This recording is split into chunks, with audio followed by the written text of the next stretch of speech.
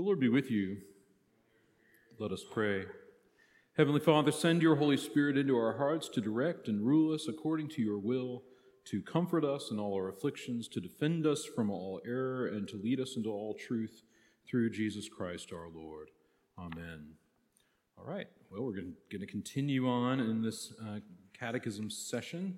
We're really getting to the fifth petition here, so we're on page 75 in the new book, if you've got it with you. Remember, there are 6 petitions in the Lord's Prayer. They don't often sound like petitions. You know, hallowed be thy name doesn't sound like a petition, but it actually is. It's, let your name be holy. It's to say that clearly. Give us this day our daily bread clearly is a petition for that. It's also important to remember that the petitions are divided, so there are 3 having to do with God's name and God's glory and his kingdom.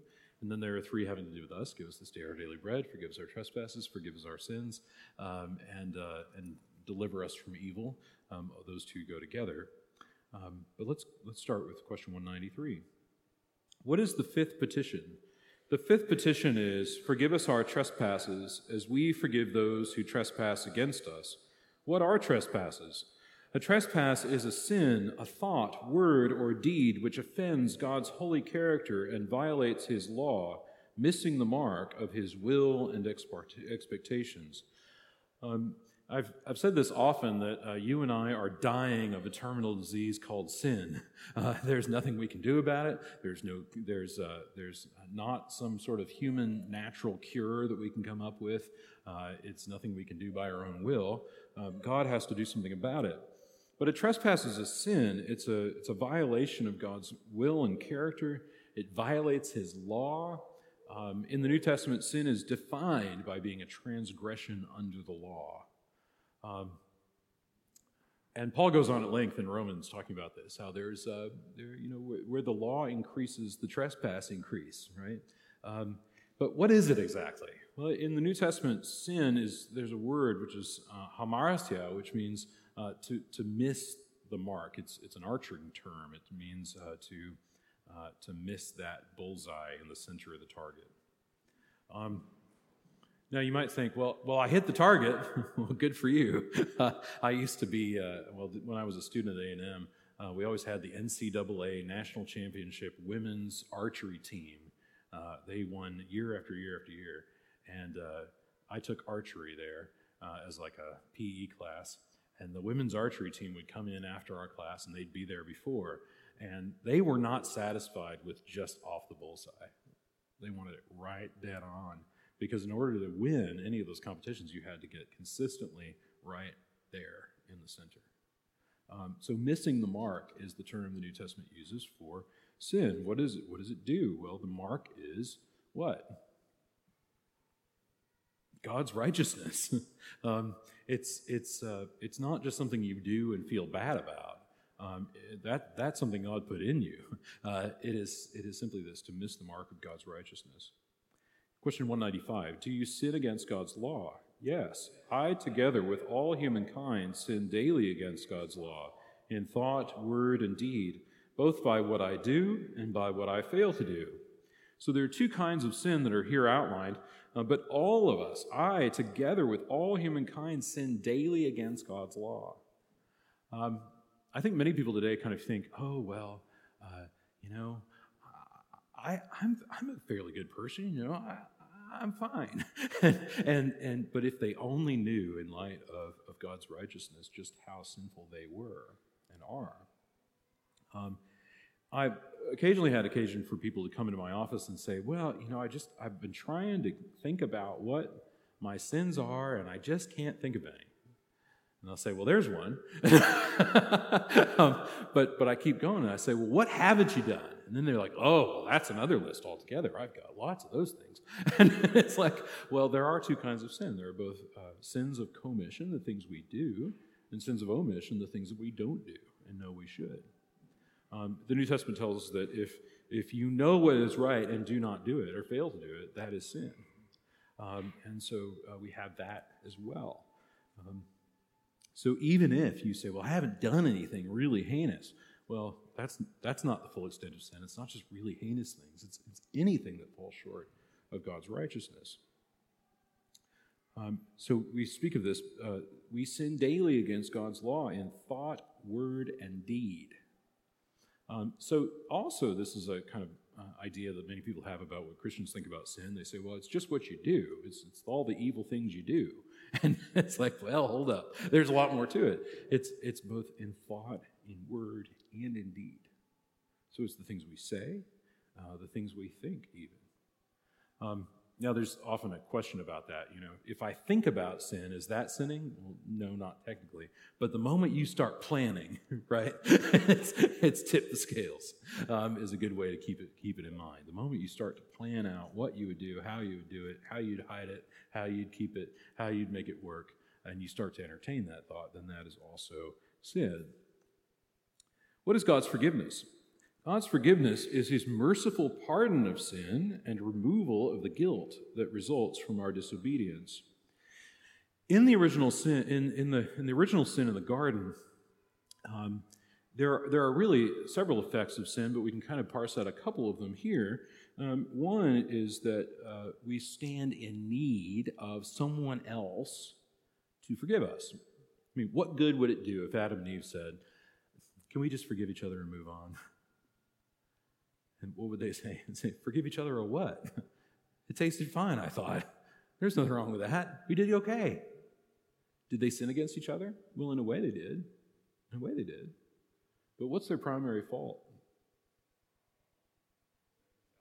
They disregarded the only thing that God told them not to do. That one law, right? So it's interesting how the law increases, and this is something that Paul draws attention to in Romans. The law actually does increase. The law increases from Adam and Eve to Noah, on through to Abraham, then on through to Moses. The law is increasing in that way. It starts with one simple commandment. You can eat of any tree in the garden you want, except for the tree of the knowledge of good and evil, and they eat of that. We know this, right? I mean, if I sin against my wife, does it do any good for me to ask Emily for forgiveness? Not at all. So Adam and Eve, they cannot forgive themselves. They have to receive pardon from God. So the first thing is it sets us up in need of pardon. The other thing that gives us is guilt. How does guilt show in Adam and Eve in the garden? They cover their bodies. What's that? They hide themselves. They don't respond when God calls them. Right? They don't respond to his voice. Right? That's this state of guilt. And you may notice this when you yourself feel guilty about something. What happens? Say you're married and you say an unkind word to your spouse, and what happens? Well, it either gets louder in the house, or it gets very quiet, right? Usually a combination of both. Don't ever say that again! And then the door slams and you're not. But it's to say that this guilt is how it works. You hide. You don't engage in that relationship the way that you would have before. So this is one of the main things when we talk about original sin. I like calling attention to this now, but we speak of two things. There's both the guilt of it, which is that mar on our consciousness, our conscience, and there's also this kind of fallenness, right? That think about creation as a whole. It's not just human life that's fallen; it's all of creation is fallen, and things don't work the way they should. I tell this story often, but I had a professor in seminary who, before he had gone on to do graduate work in theology, he'd been working his family's sheep farm in Nebraska. He was a shepherd. It's kind of a natural carryover, but it was large-scale commercial farming of sheep, and they were raising wool in Nebraska, and every time lambing season would come around, he'd have to pull some lambs out that would be suffering from serious birth defects. And then he'd have to kill those lambs immediately. And he always said that it just really got to him. over time. It was something he didn't want to do it. He hated doing it. He knew when the sheep were about to give birth, and he just couldn't do it, and it was just hard. And it was ultimately that said, I'm living in this fallen creation, and here I am with all these sheep, and I'd rather think about that than do this. And that was one of the things that led him to go do graduate work in theology. But he was saying through that something very, very important, which is that we live in a fallen creation, and it shows itself in a myriad of ways. It's a mess. I think there's a lot of people today who sort of say something like this. Well, if the planet is going to pot, a lot of that's our doing, and that's very well true. But we've got to do something about it. And part of the problem is that as Christians, we believe that part of the reason that creation is filled with this kind of not just brokenness, but longing, is our fallen nature, our fallen condition. So we think about that. When we think about our relationship to creation, we're alienated from creation. I was sharing a little bit last week. I think some people found this pretty funny. How, in the Eastern Orthodox Church, there are these monks that hang out with wild bears. They're not tame. They're wild. Well, how do they do it? Why do they do it? They do it because what they say, who knows, man? They say that they're so at peace with creation because of this life of prayer and adoration of God and this continuous life of prayer that the bears don't fear them. They don't see them as the enemy. So it's kind of funny. And of course, you think about St. Francis as well, being able to kind of be more at peace in creation than others. Question 197. On what basis do you ask for forgiveness? I ask God, our loving Father, to forgive me through his Son, Jesus Christ, who bore my sins upon the cross, so that through faith and baptism I can receive his righteousness. So how do you ask for forgiveness? Well, you ask for forgiveness because you know that Jesus Christ has borne the weight of sin on the cross, all of it. Can you bear the weight of sin on a cross? It's not a trick question. No, the answer is no, you can't. There's nothing you can do about it. There's nothing that you can pull off. What is this reference to faith and baptism? Well, faith and baptism go together. I think it's sort of clunky how the Catechism has put this in. I was arguing for other ways, but the reality of it is that faith and baptism have always gone together. I mean, in the ancient church, when adults were baptized, they would be asked, do you believe in God the Father? They'd be standing there naked in a pool of water. And for women, they would hold a sheet up so no one would have to look upon them. And they would ask, do you believe in God the Father? And you say, I do. I believe in God the Father Almighty, creator of heaven and earth. And the bishop would say, then I baptize you in the name of the Father. They'd hold you down under the water for a while until you started to twitch, and then they'd pull you up. Do you believe in God the Son? I do. I believe in God the Son. I believe in and you would state that part of the creed, which you might have just learned a week before to memorize. And then they'd baptize you in the name of the Son. And the bishop would say, and of the Son, and they'd pull you back up. So do you see what's going on here? Is that you're baptized into the faith, right? And you're also receiving this faith as a gift at the same time. Those things work hand in hand. And it was really until the Reformation at all that anyone saw that there could be any distinction between faith and baptism, or that there should be. And traditional Christians have always sort of said, well, they actually go together. They go hand in hand. Martin Luther believed they went together. If you read his tracts on baptism, you read his section of the large catechism on baptism, he says, you're baptized into the faith. You're washed in the faith. I can't remember a chapter and verse at this point, but this is to say that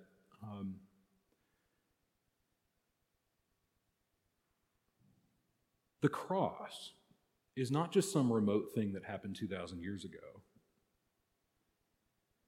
It's a reality that is applied in our day and forever. The cross will always stand steady.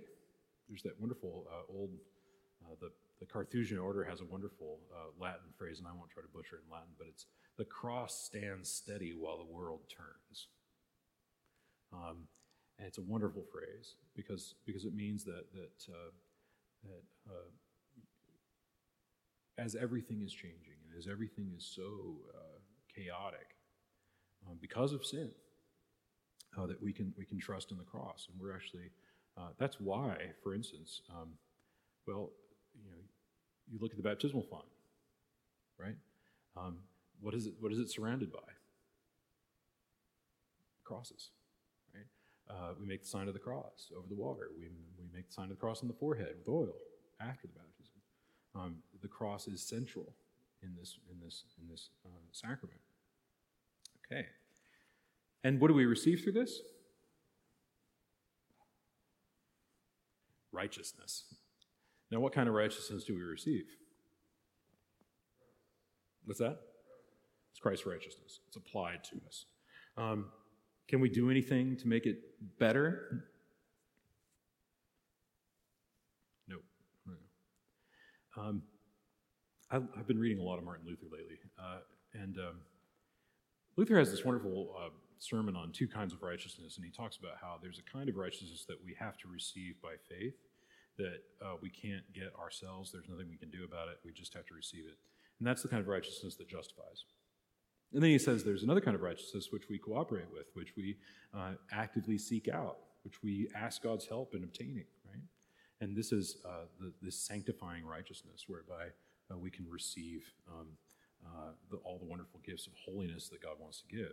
But the kind of righteousness that saves us comes by faith. And this is, of course, what the New Testament teaches as well, that, and we'll read it even this morning from, I believe it's Galatians that we read this morning. There's Abraham what? Always Paul says, Abraham believed God, and what happened? It was credited to him as righteousness. Now, I've lost all accounting knowledge, but credit means that it's something in your account, right? I wouldn't know that lately, but there's been a lot more debits than credits. But it's just to say that it's given to you. What did Abraham do? He had faith, yeah, in a way. He did. He also did a lot of things that were not faithful, right? He gets up from his land. He goes to this land that God calls him to. At one point, there's this wonderful conversation that God has in chapter 12 with Abraham, and also later in chapter 14. And he says, I will make you a blessing, right, to all nations. Abraham says, how's that going to be? I don't have any heirs, The only person I've got is the slave born in my house, and he goes out and tries to create his own heir, and God says, that's not going to be your heir. Your heir will be a child of your own bones. This is kind of this constant thing going on. Even to make a covenant with Abraham, God has to put him in a deep sleep. And I've always wondered, why the deep sleep? Well, the deep sleep was there to show that Abraham didn't do anything, right? He had a passive role in this covenant that was made with him, right? That's really important. He didn't do anything. He didn't merit this covenant being given to him. He's put in a deep sleep, and God makes the covenant with his mystical lantern walking between parts of animals. I mean, it's wild. But it's in the same way. You didn't die on a cross for that righteousness. It was given to you. Okay. Let's continue on. Does God forgive your sins? Yes. In Christ, God freely forgives the sins of all, including me, who sincerely repent and in true faith turn to him. Forgiveness, you'll note there's a condition put on this. God freely forgives the sins of all, including me, who sincerely repent and in true faith turn to him. So to be a people who sincerely repent. Now, I'm going to need to be careful about this, because some people sometimes they'll ask, like, what if I wasn't so sincere? What if I wasn't really, really, really sorry? Right? I've got kids. I know how it is. You catch them doing something. You say, but I'm sorry. It's like, really? I remember my mom used to say, "Oh, you'll be very sorry soon." Yeah, always was. But it's what is required? Perfect sorrow? Perfect repentance?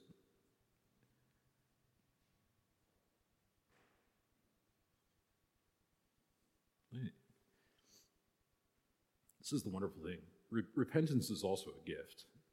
And the way you get more of it is by being faithful in what little gift of it you're given. So you receive this gift of repentance and you take it seriously and you repent in these ways that you're given to do it. And you know you'll fail probably, right? But you express this contrition insofar as you're able and you get after it. And God gives you more, right? Repentance is as much an act of faith as anything else. And the reason that I would say this, and this is what's often lost in thinking about repentance, is this. Most people think about repentance and they think, oh, this just means I got to turn away from sin. That's half of what repentance is. The first half is turning away from sin. The second half is turning to God in faith and asking for his gifts, asking for his grace. Mere repentance in the sense of just turning away from sin doesn't do anybody any good.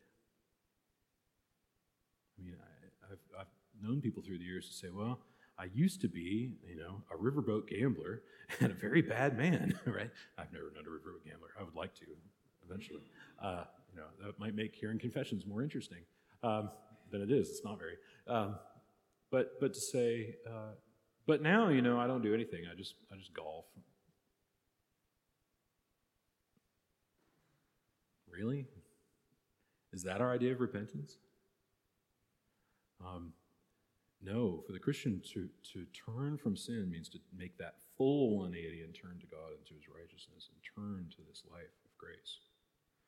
So that's got to be taken into account. And when we ask for forgiveness, that's what we're asking for in the Lord's Prayer. Forgive us. So this is really.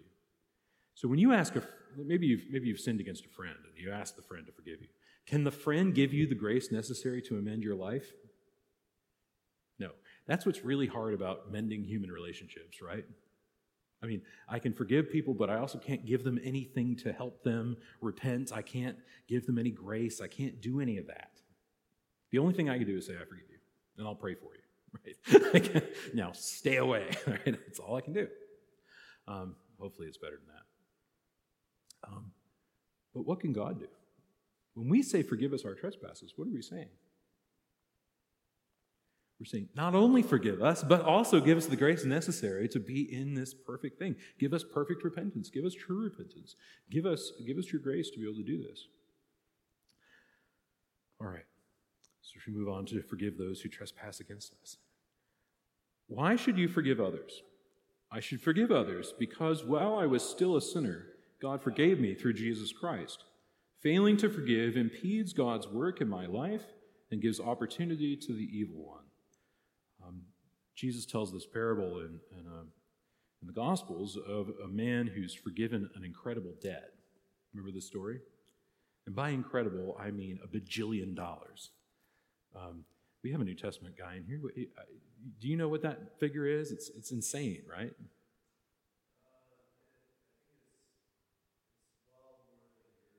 It's a lot of money. Yeah, it's like a lot. And he's forgiven this way. He's forgiven this debt that he owes. And then he goes and shakes down the neighbors for $10 bills, essentially, $50 bills. Pay what you owe. We're often like that. We've been forgiven more of a debt than anyone in our life could even know about. Unless we wanted to have confession time right now, that's just the case, right? And we wouldn't even be able to tell it all at that point.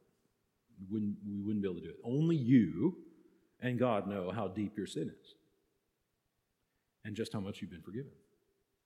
And to go out and shake down those who owe you is a betrayal of the grace that you've been given.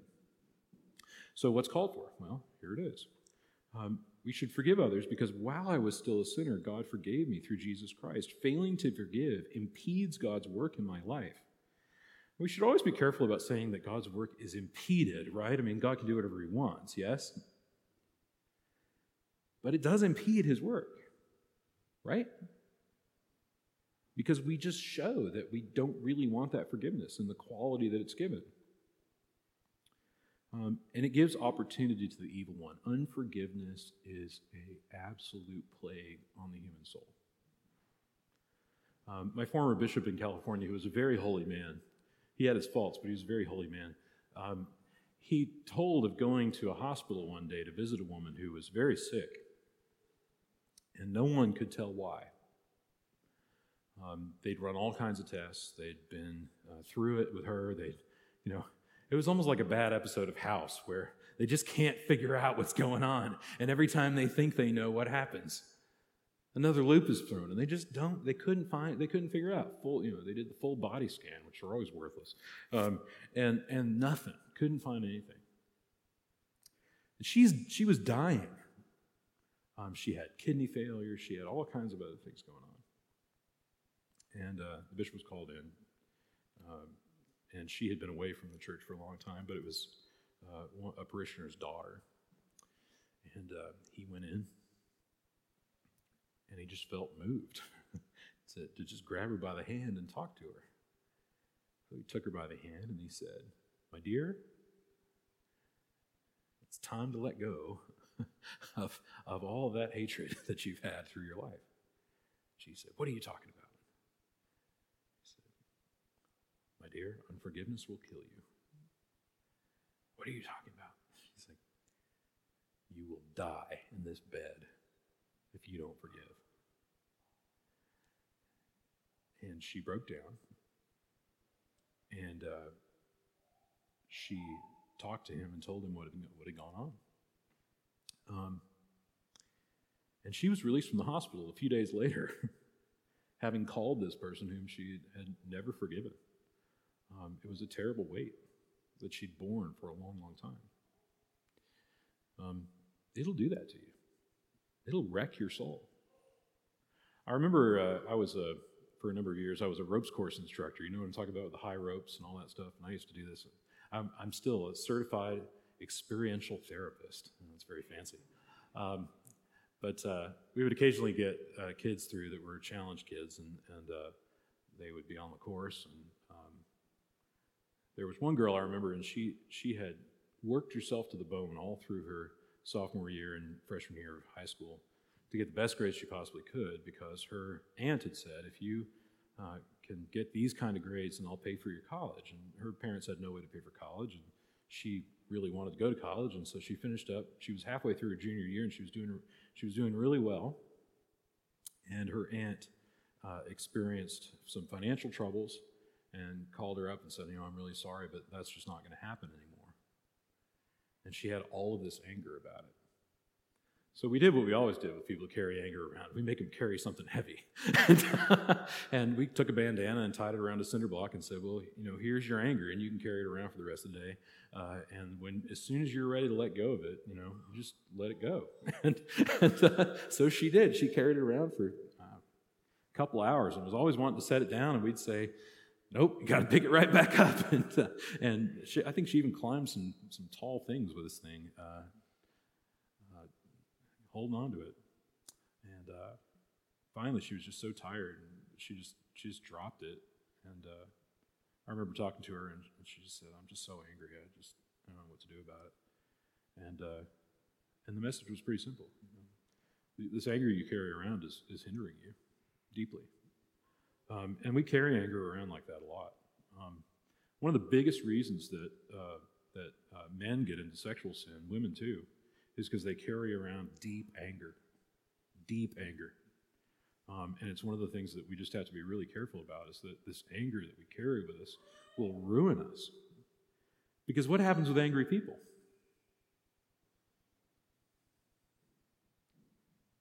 Right, I said a little bit about this last week. What do you do when you're angry? you hurt other people. You take control where you can take control. And sometimes in very destructive ways, you take control. Sometimes you're just after the feeling of being in control. Controlling certain fantasies, controlling certain people. It's very destructive. So letting go of anger is important, and letting go of anger is at the center of what forgiveness is. So I'm going to let go of anger. And what we do in this prayer is we're learning a way of letting go of anger. Forgive us our trespasses as, right, they're concurrent activities, as we forgive those who trespass against us. How do you forgive others? Forgiveness is a decision of my will and an attitude of my heart that seeks the good of my neighbor and chooses not to hold against them the damage they have inflicted. I forgive whether they have asked for forgiveness or not. This is so crucial. I can't tell you how many hours I spent. I was the prime author on this section of the Catechism because I just said, we got to make this right. And I spent hours and hours and hours wordsmithing this because this is such an important thing. Do we forgive only those who ask for our forgiveness? What's the literal sense of this text? Does it say, as we forgive those who trespass against us and ask for our forgiveness with tears in their eyes and sadness in their hearts? No. What does it say? As we forgive those who trespass against us. So we are called upon to forgive whether people have asked for our forgiveness or not. Because forgiveness is a decision of my will, and it's an attitude of my heart that seeks the good of my neighbor. When we fail to forgive, what we're doing is we're essentially saying, damn you. That's what we're doing. I mean that seriously. We're cursing people when we fail to forgive. And how do we get out of this pattern? We ask God to help us. We ask God for a new attitude of our heart. We ask God for a new will. We ask God for the gift of repentance in this way. And what we do is we choose not to hold against them the damage that they've inflicted. I love what Steve Waters says about this. In the Tibetan translations of the New Testament, the word for forgiveness is the same word as letting a fish you've caught off the hook. Isn't that great? It's like, I could eat you, okay? I could eat you for dinner and enjoy you immensely. But I'm going to let you go. Go ahead. Yeah. Sure. The amount of money.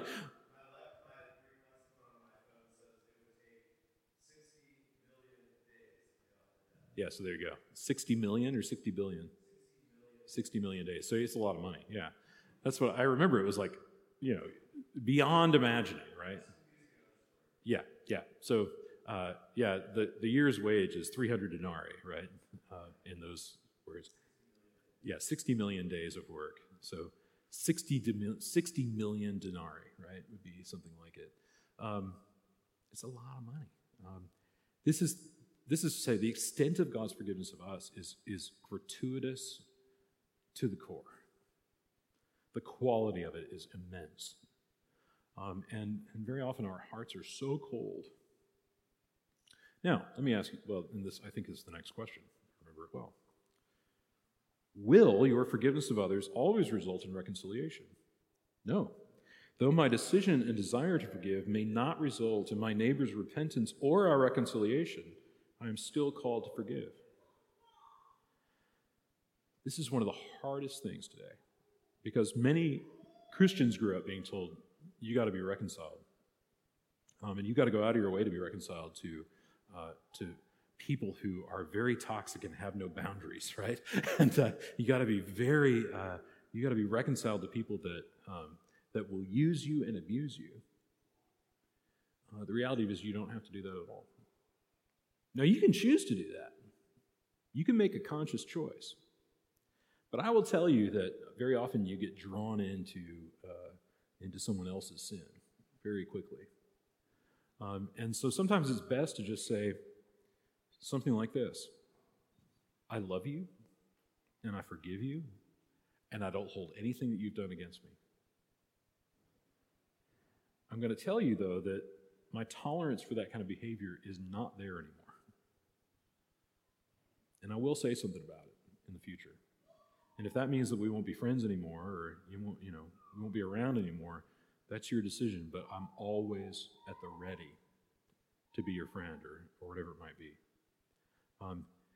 That will mean that some people are just like, well, I don't want anything to do with that. Because some people at the core are so abusive, they can't think of any other way to be in a relationship with somebody but to just use them and abuse them and all that. We have to have a way that's as wise as serpents and innocent as doves. Man, I've been learning about what it means to be wise as a serpent, because my 9-year-old daughter has a snake now, a little ball python, and we tried feeding it frozen rats, and it just didn't go very well, and the snake didn't. The snake, as it turns out, is a hunter. She likes her prey live, and so we have to feed her live rats. Well, I thought, we'd just sort of stick them in this tub, and, the snake would eat the rat, and that'd be it. Well, no, that's not how the snake operates. The snake cozies up to the rat. Makes the rat think, and I know I'm giving Stevie fits over there, cozies up to the rat. Makes the rat think they're friends. Makes the rat think that its day has not come. And then you'll see it happen. The rat will get a little too cozy. It'll stick its nose out at the snake. And the snake will be in striking position. And it's all over from there. Wise as serpents occasionally means keep holding your cards very close. It means sticking it out through some friendships that are rough. Now, not because you're going to kill your neighbor, right? Okay, that's not the point I want you to get from this. I want you to get that sometimes you got to be savvy about this, and sometimes you got to stick it out in some friendships that are going to be difficult and where there's going to be hostility. But innocent as doves is the corrective to that, right? Man, I'm getting all kinds of good analogies. We had a dove wander in our chicken coop, and the chickens went berserk on that dove, and they very nearly killed it. And I was excited about that because I love dove breast, and the kids were horrified, and that dove made it out with its life, unexpectedly. But that dove, it was helpless against those chickens, helpless. And so sometimes, and this is what I'd say too, sometimes you get to, as an act of your own will, enter into a situation where you will take a beating for other people's stuff, other people's sins. And you'll do it willingly. Well, where do we see that? On the cross. We see it on the cross. And there are times when you can will to be taken advantage of and abused for the sake of really loving another person. But it's at your will. And I want to make that clear. Go ahead.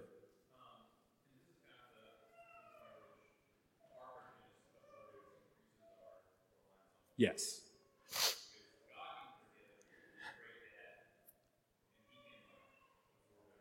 Yeah.